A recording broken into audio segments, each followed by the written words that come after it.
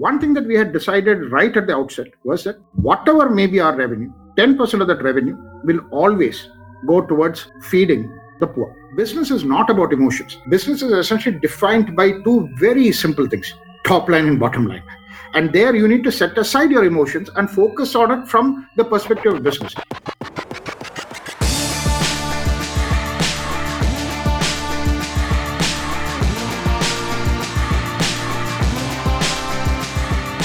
Hey guys, welcome to this episode of Frontrunner Podcast. I'm Anuj Raman. My guest today is Ajit Nair, the co-founder and CMO of Camcom.ai, which is an AI platform for automotive defect and damage assessment built on a computer vision stack.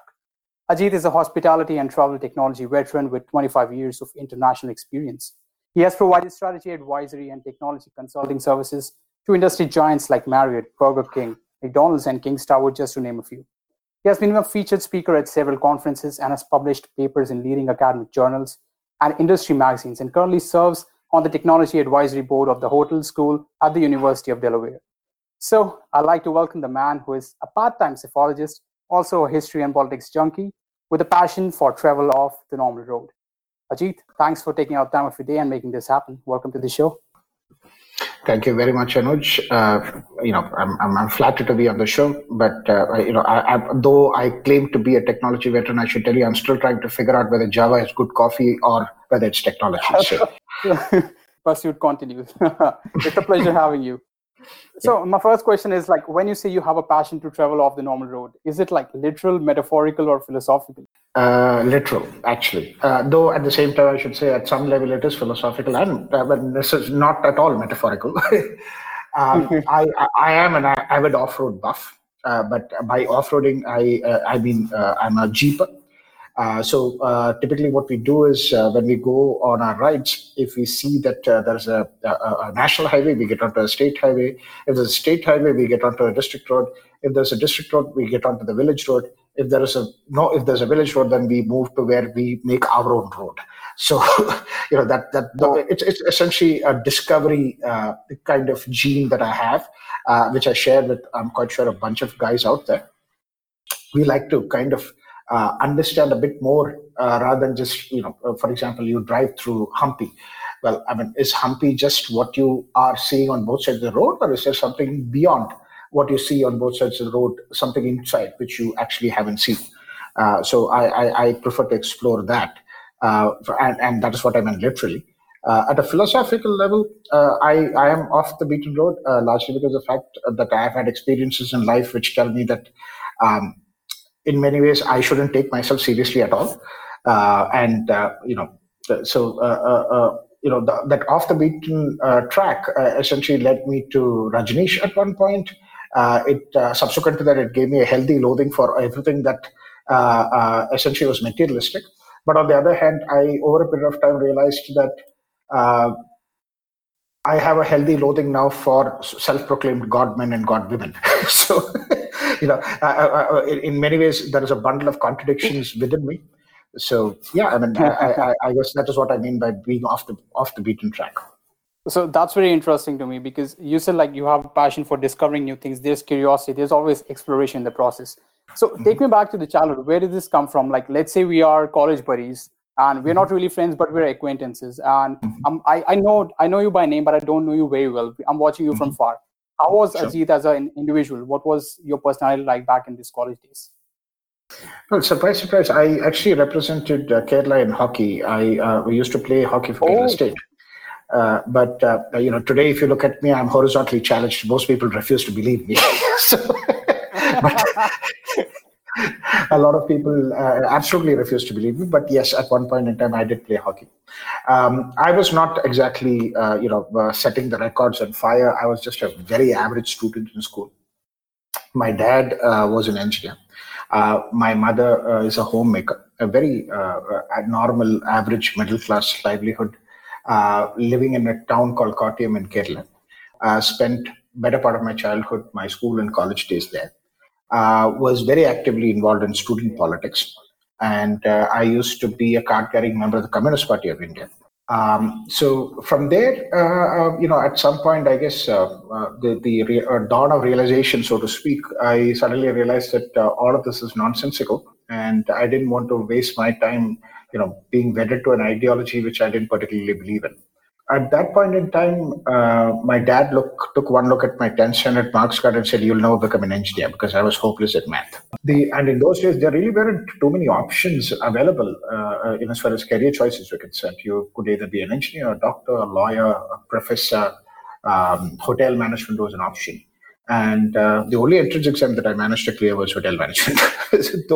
though initially I always wanted to be an army officer, but thanks to my eyesight, that is something that I never cleared as far as the medicals were concerned, though I did clear the NDA exam, but I couldn't get through the medical. The other option, the other passion that I had was history. I wanted to be an archaeologist, but there were no programs in Kerala at that point in time that would make you suitable to become an archaeologist.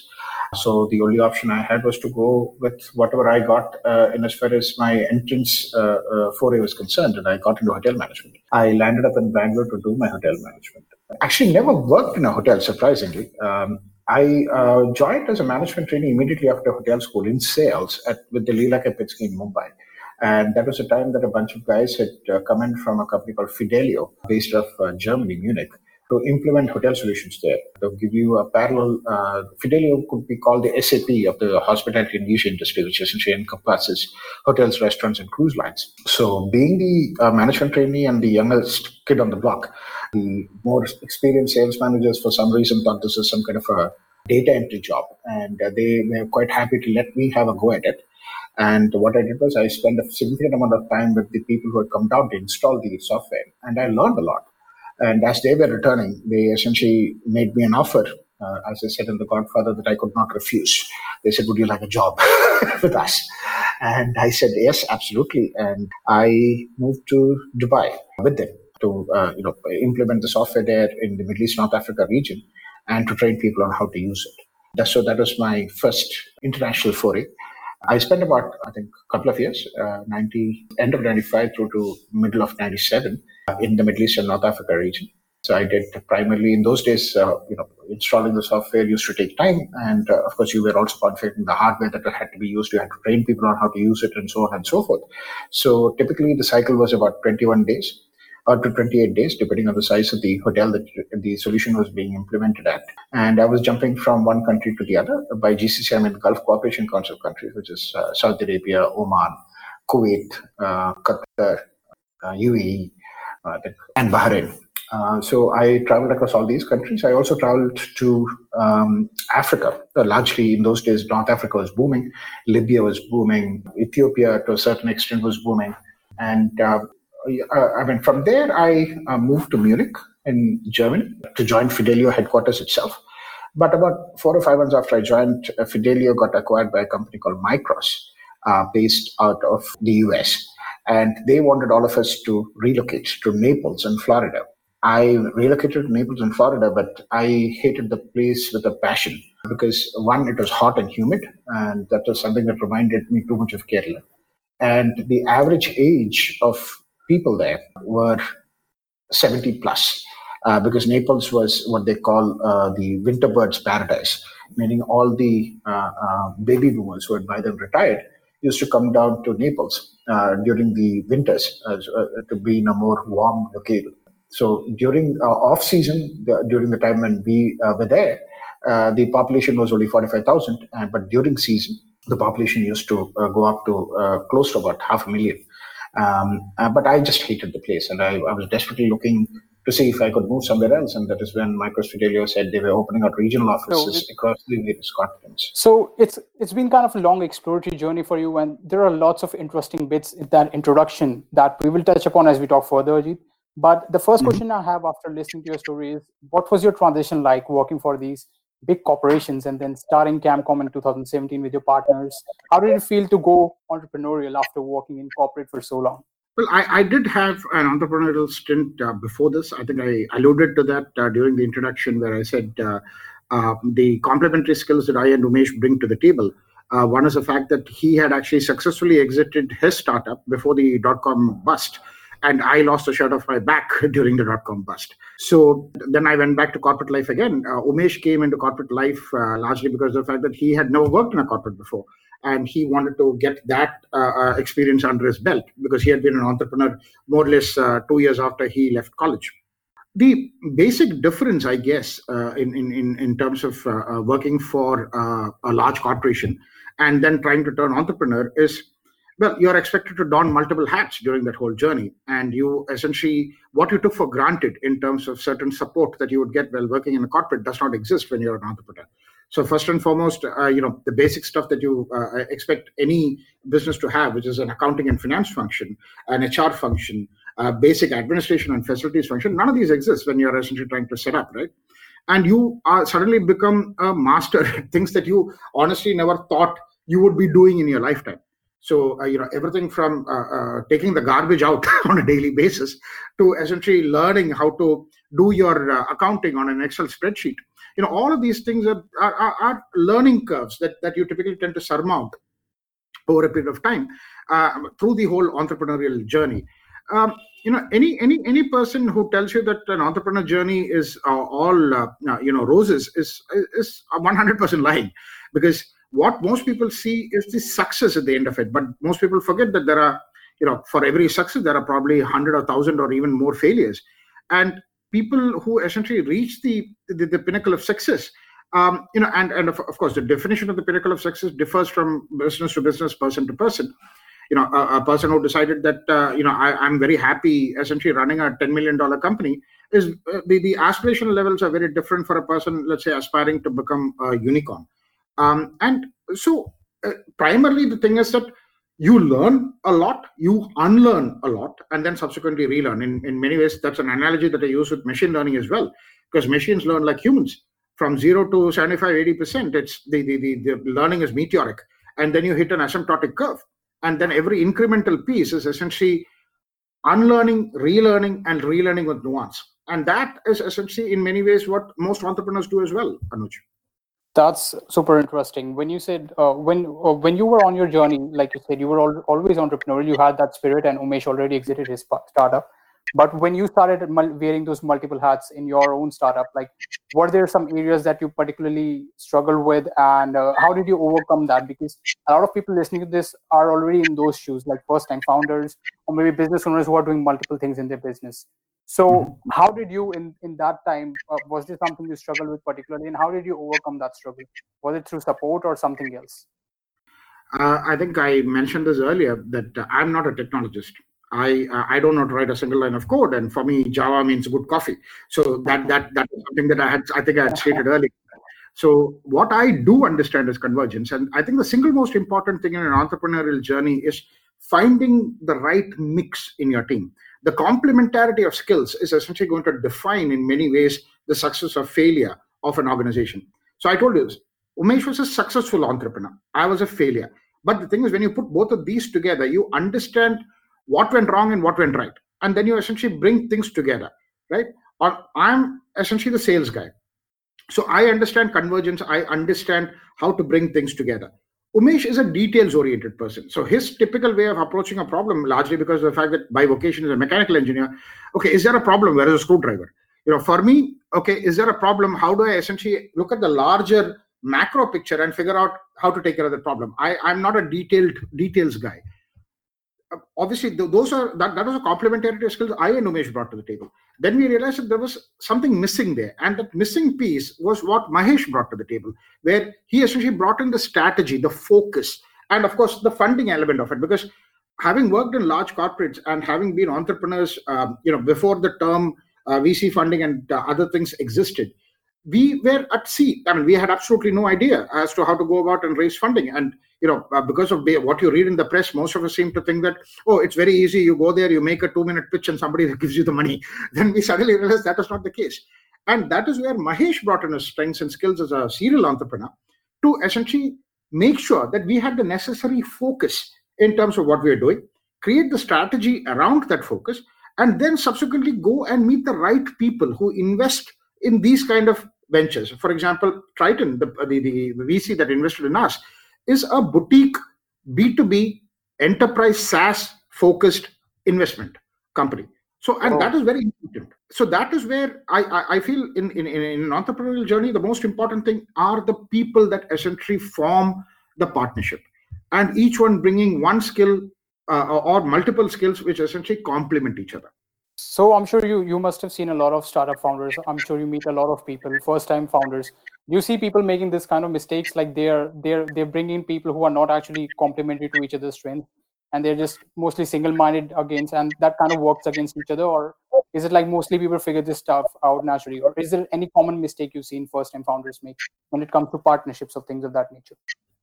See, invariably, and this is something that my wife tells me all the time, is when you decide to go on an entrepreneurial journey, invariably you end up reaching out to people you know, right? Your closest friends. Unfortunately, that is essentially emotion overriding ration, right? The rationale has to exist. So in many ways, I think it's very, very important that you, even if it's your closest friends, you understand that business is not about emotions. Business is essentially defined by two very simple things: top line and bottom line. And there you need to set aside your emotions and focus on it from the perspective of business. And as they say in business, no work gets done without paperwork. And paperwork is extremely important. That is also the reason why, despite the fact that Umesh is a person, probably outside of my father and a couple of others who I say I love and respect. But I believe him without doubt. He does the same with me, and I'm sure the same thing is applicable in the case of Mahesh as well. But we have a co-founders agreement in place because that paperwork is also important, where people outline what is it that they are responsible for and what they will deliver. Super interesting. You mentioned Umesh as being one of the most influential people in your life. Is there any particular, obviously Mahesh is another one of your partners. Is there anything you've learned working with them, or any particular skill or any particular kind of mindset that they bring to the table, and kind of the way they approach business in a way? So is there anything you've kind of learned over the years? I'm sure there must be something which has kind of changed your own behavior towards business or mindset towards a particular set of things. Sure. Umesh, because he was actually also my boss when I was in Wipro. So one thing that I have learned is how he is able to shield his team and essentially manage such a large team. I mean, he was heading a huge vertical, and if I'm not mistaken, there were about 7,000 to 8,000 people working under that vertical, of which I was one as well. Though I was a direct report into him, there were multiple other people who were working there. His ability to shield his team from essentially taking unnecessary stick that comes your way. I mean, as you can imagine, in a corporate, there's a lot of unnecessary stick that comes your way, especially when you're doing your quarterly business reviews and stuff like that. But for him to be able to step up to the plate and essentially ensure that he shields the team was in many ways a major learning for me, because that provides more than anything else. So I learned how important it is from the perspective of a team, and the ability to build a team that over a period of time is going to be nurtured to deliver. I learned that was a skill that I absolutely lacked. And as a matter of fact, I'll be honest with you, that it's a skill that I lack even today. I'm not a very good people manager. I'm absolutely not a good people manager. But that is something that Umesh is extremely good at. And the fact that, he essentially takes onus, responsibility to make sure that what has to get delivered gets delivered. That is something that I learned from him. And in many ways, I'm thankful to him for taking the stick on my behalf many a time when I was working in Wipro.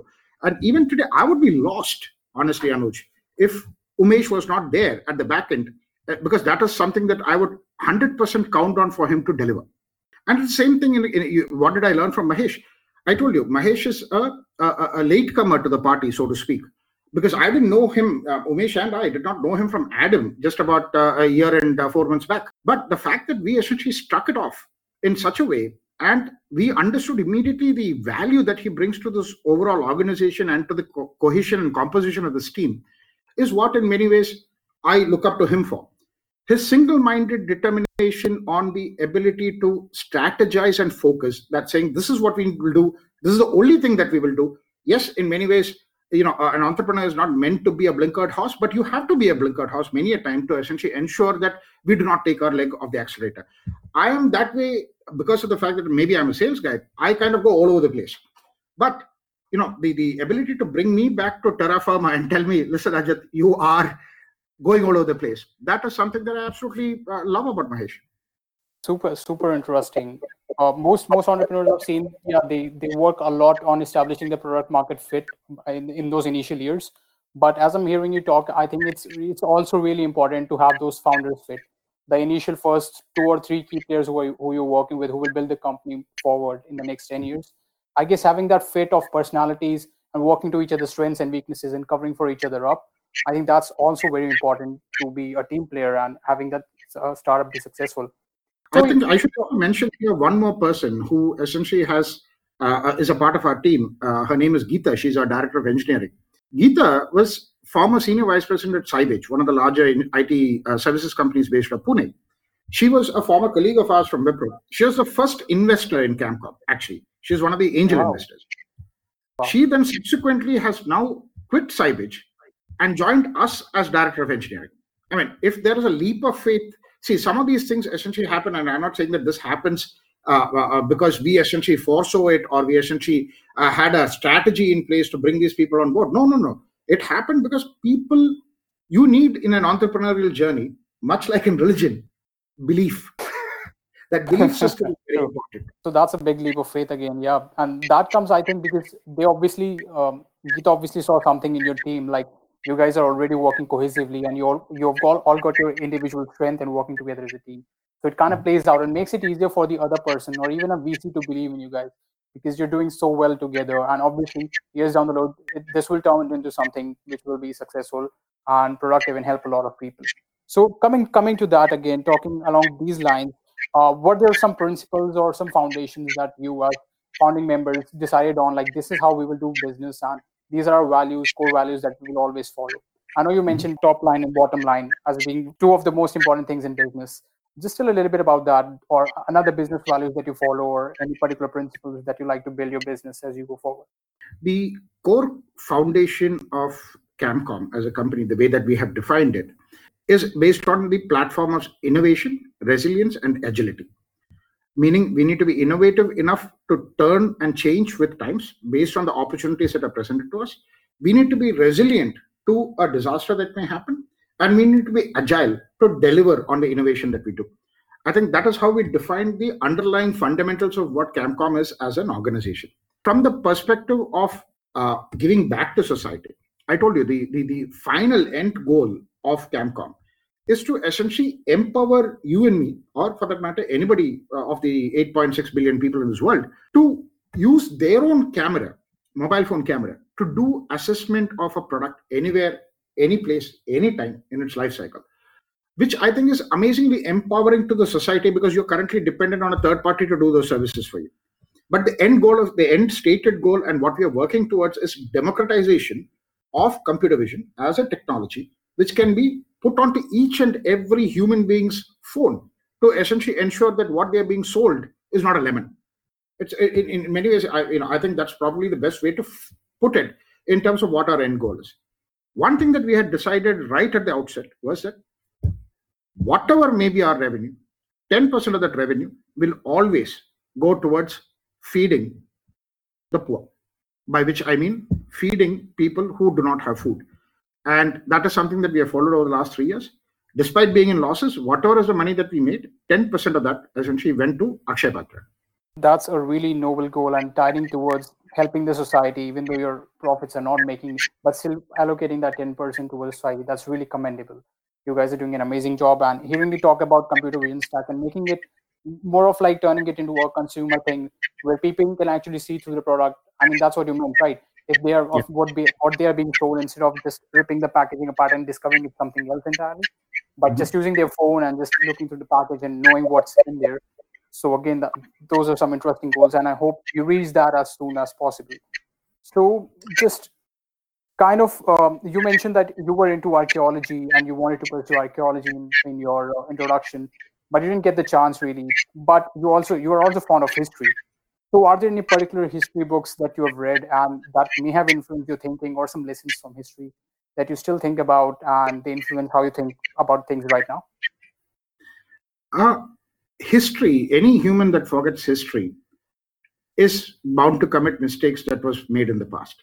And honestly, the whole of human history is essentially mistakes being committed after mistakes being committed after mistake, because you don't learn from what has happened in the past.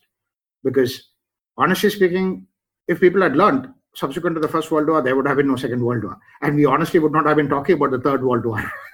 All you had to do is understand that there have been mistakes made. If you don't learn from those mistakes and correct the course, then you essentially are bound to make those mistakes again.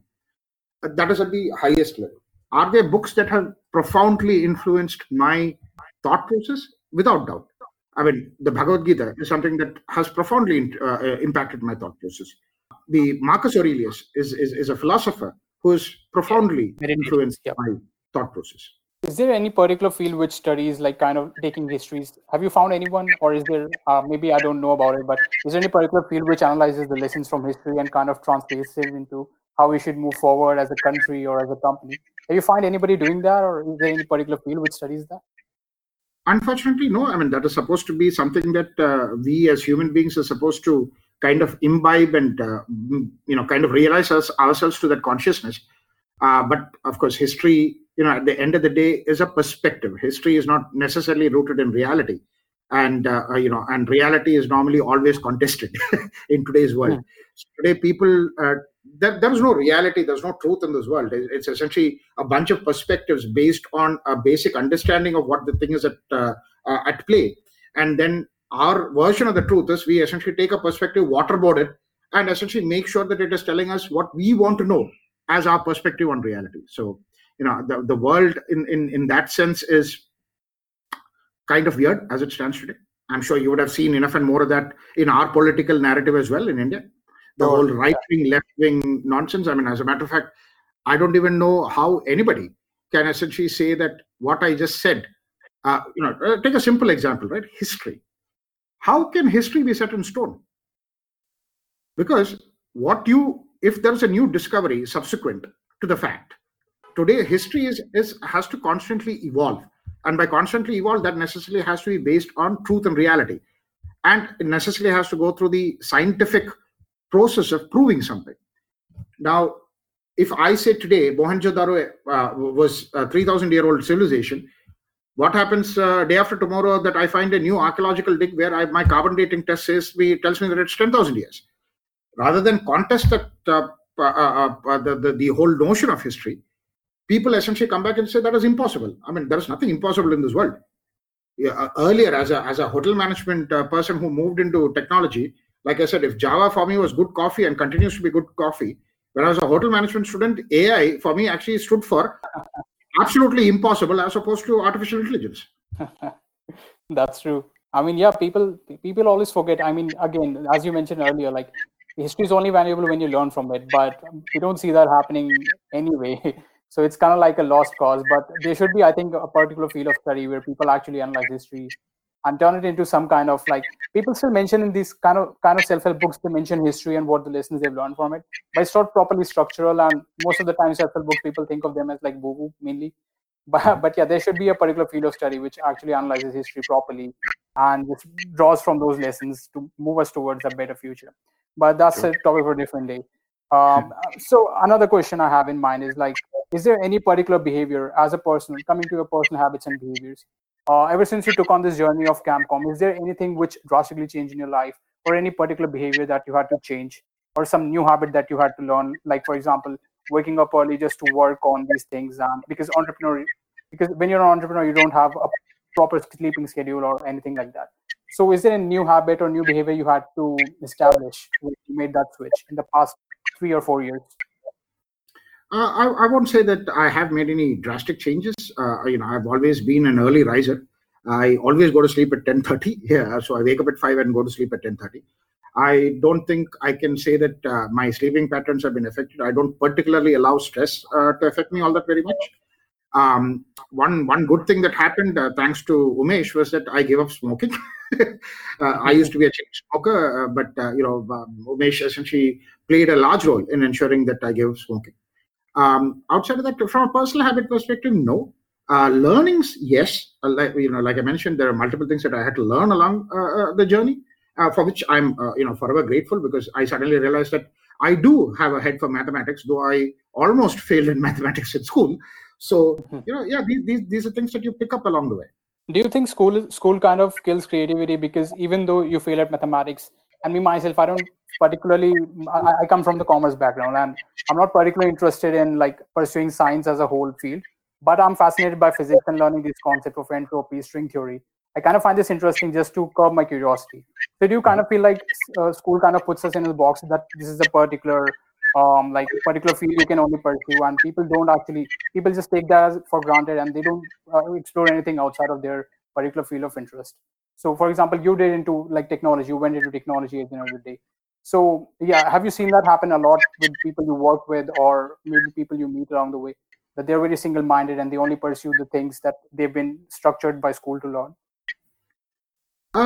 I'll be honest with you. I'm not all that very well informed as to what the current situation is in schools. So I can only go back to my experience of, and that is way before you were born, Anuj. But if That's that, for sure. The experience you have is more than the age I've been born for. So it's like the experience you have in the tech field is more than I've been born for. So yeah, that kind of. Let's go back to your school days. For me, school, I'll be honest with you. School in my time, I thought was much harder, much stricter, much more to learn. Of course, there was a lot of rote learning. There was a lot of things that you learned which you subsequently questioned as to why you were learning it. All that is true. But on the other hand, school also, from the time that I was studying, gave me a very basic, fundamental, what do you call it, building block on which I could subsequently build my knowledge on. I'm definitely grateful to all my teachers for whatever they have taught me. Where they have not been able to provide me with the right kind of directions, guidance, and even maybe answer questions, I'm okay. I mean, those are things that were subsequently left to my curiosity and my ability to go and find answers, which I think is also important. What I have noticed, and this is, and forgive me for being very generalized, as this observation may sound very generalized. One thing that I found in the generations that came subsequent to me, I turned 48 yesterday, is that they lack curiosity. I don't know how you can lack curiosity, because when somebody tells you something, and that too in a world where all your, I mean, to say you're just Google away, and all you have to do is type that word into Google. It'll give you all the information under the sun about that particular thing. But I find people singularly non-curious, and I have never been able to understand that. I don't know if that is a problem with the school system, or is it a problem with data overload. I have no idea, but this is something that is and I'm being honest, it's a very generalized observation, but that's my observation. Actually, it's not generalized at all. I've seen this all too often. Like I'm still 22, and I've seen a lot of people like younger than me. They are curious, but they're mostly single-minded towards like the subject they're studying. They'll only study that, and just to that extent, they're curious. Second last question before we wrap up. This question will mostly draw from your experience of working in this long career as a corporate and working on Camcom. So the question is like, is there something that you could impart to the people listening to this on the worst piece of advice you'd ever received in your life, career, and anything in general, and the best piece of advice you'd ever received? What would those two be in either order? See, advice. I normally don't. I don't particularly like the word advice, because I think it's a often abused word, and in many ways, advice is something that is supposed to come from a person who has a significant body of knowledge within them and who has attained a level of realization. You can go and ask Gandhi for advice, but to ask Ajit Nair for advice would be foolhardy, because I haven't. I don't think that is a way to ask it. Do I receive suggestions? Do I receive unsolicited suggestions? Do I receive unsolicited tips? Unnecessary judgment calls? Yes, every day. As a matter of fact, you live with it every day. So sure, yeah. And that is something that it's just a part and parcel of life. We humans are subjective by nature, right? I mean, that's how nature essentially created us, and that subjectivity brings about with it a certain amount of God-given, what do you call it? What most people think is their God-given right to interfere in other people's matters. So yes, you do get a lot of unsolicited tips, suggestions, etc. It's up to you to finally decide whether you want to take it or not, or just leave it. I mean, you can essentially take it from one ear, push it out through the other. You can probably internalize it. Maybe you can think about it. You can ponder about it. Maybe introspect. And unfortunately, introspection does not have retrospective effect. Otherwise, you would all have in different people. But yeah, I mean, that is something that we get every day, and I don't particularly like it or dislike it. I mean, that is just the way human beings are. Good tips, suggestions, yes, again, comes from probably people that you least expect it from, people who have absolutely nothing to do with with the chosen line of work that you are in, people make these observations not necessarily for any vested interest. It's largely altruistic motives. I get that a lot as well. And these I typically tend to take and try and learn from it. So in many ways, good advice, bad advice, you get it every time. I mean, finally, it's up to the individual to figure out what is good and what is bad. And that, again, like I said, is a matter of perspective, right? So what I may consider good may be considered bad by somebody else. I really like your take on taking advice. Warren Buffett also says that there was this. I was just watching this video where a girl asks him like, "We all look up to you for advice. You are considered the finance expert and genius. Where do you go for advice?" So first answer he gives off his top of his head is, "I look in the mirror." But then he goes on to say that if I had to ask for advice in my position, then I shouldn't be running this place. So it's kind of like having your own best judgment. Is that what you meant when you said that consider where the advice is coming from? You also mentioned that the advice comes from the least expected place and from someone you least expect to give the advice from. Is there any particular example where that happened in your life and you got a really good advice from there? Okay, let me answer that at two levels. One, there are people who state the obvious, right? And then expect you to essentially take that as sage counsel. Those are the people that normally tends to piss you off, right? I mean, you would think that as a basic thinking human being, when you state the obvious, I mean, you are actually expecting the other person to be oblivious to the obvious. I'm not saying that human beings are not oblivious to the obvious. We are most of the time, because when we look at our faces in the mirror, much like Warren Buffett every day, and tell ourselves, our narcissistic selves, that we are good, though we know that we are very bad. But that is a social conditioning thing.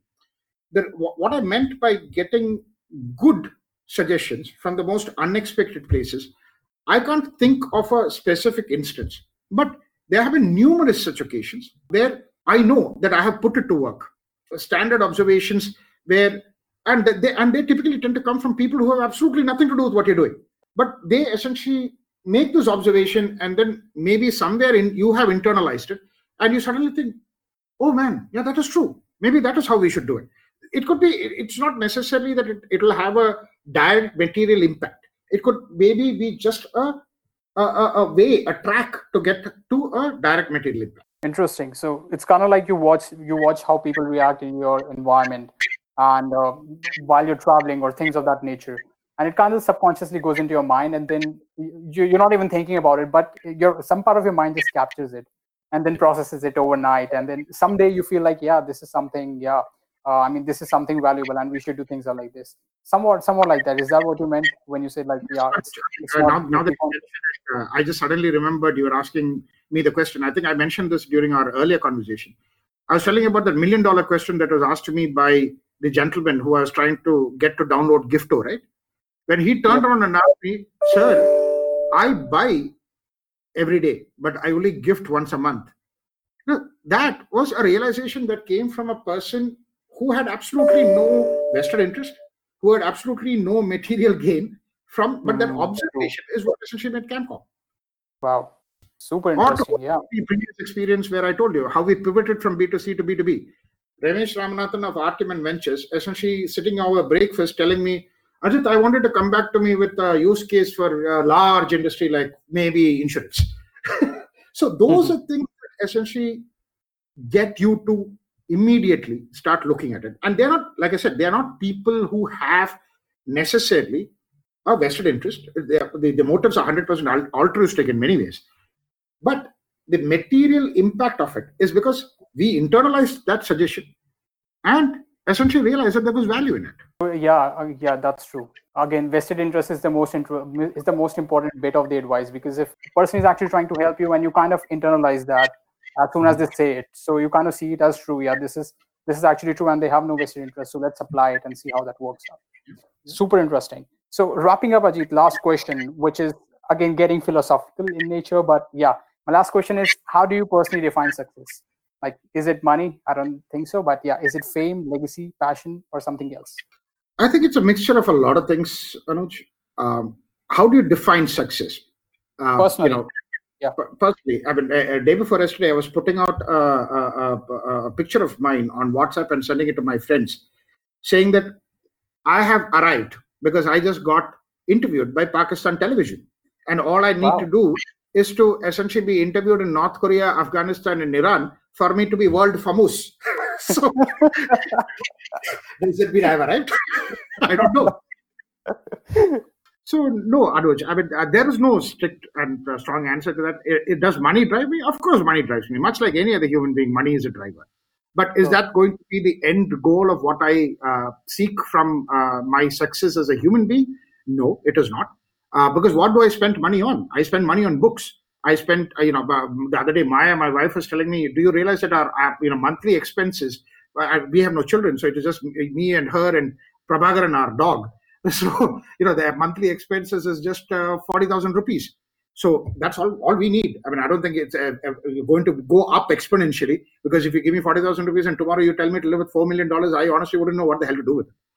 But is money important? Yes. Can that money be put to better use? Absolutely, 100%. I think my previous employer, Premji from Wipro, he has done a fantastic job of handing over close to 75% of his assets for philanthropic activities. Maybe that is what I will do. I would also like to try and, we talked about history and how history, is essentially being held to ransom by vested interests for the simple reason of perpetuating, a legacy that is not necessarily sustainable. Maybe that's what I'll do. I'll take that money and put it into a historical research institute, which will essentially provide the truth to people. So, what is success to me? Success to me is the smile on my wife's face. Success to me is Prabhakaran essentially, when I step out for 2 minutes or come back after 2 years, Prabhakaran will come and essentially lick me the same way. So that is in many ways successful, right? Because he actually appreciates my company. Success for me is when my mother looks at me and says, "Good job, Babu." Babu is what they call me at home. So, that is success for me. So, yeah, I mean, success is at multiple levels. It's not necessarily about money. It is not necessarily about anything. It is small, tangible, emotional responses from people. That to me is success. Super inspiring. There's a lot of wisdom in there. I mean, you've just explained the whole path of what an entrepreneur goes through, as you mentioned, like living below your expenses, but still continuing to enjoy the company of the people you're with and just working on something every day that you believe in. Ajit, it's been a pleasure having you on the show. Where can people find out, learn more about you? Or is there anything you'd like them to check out in particular, any particular blog, your profile page, or Camcom? I think you can go on to camcom.ai. That's our website. You can find me on LinkedIn. You'll find me on Facebook as well. I have a blog, which I haven't written in a while. I used to be a regular earlier. It's called rumination.me. Some of my old writings are still there. Feel free to reach out anytime. I'm just a phone call away, as I tell people. My email ID is ajit.nair, that is N-A-Y-A-R, at ajith.nayar at camcom.ai. So here you go, guys. You've heard him. Ajit is a super interesting person I've interviewed all this time. And do reach out to him. His writings are amazing. I'll put all those links in the description below. Ajit, thank you for coming on the show. It has been a pleasure. Absolutely. Thank you, Anuj. My pleasure. And to all the listeners, thank you very much. I hope I haven't essentially bored you with my verbal diarrhea, but I look forward to hearing from you should in case you want to reach. Not at all. Thank you for coming on the show.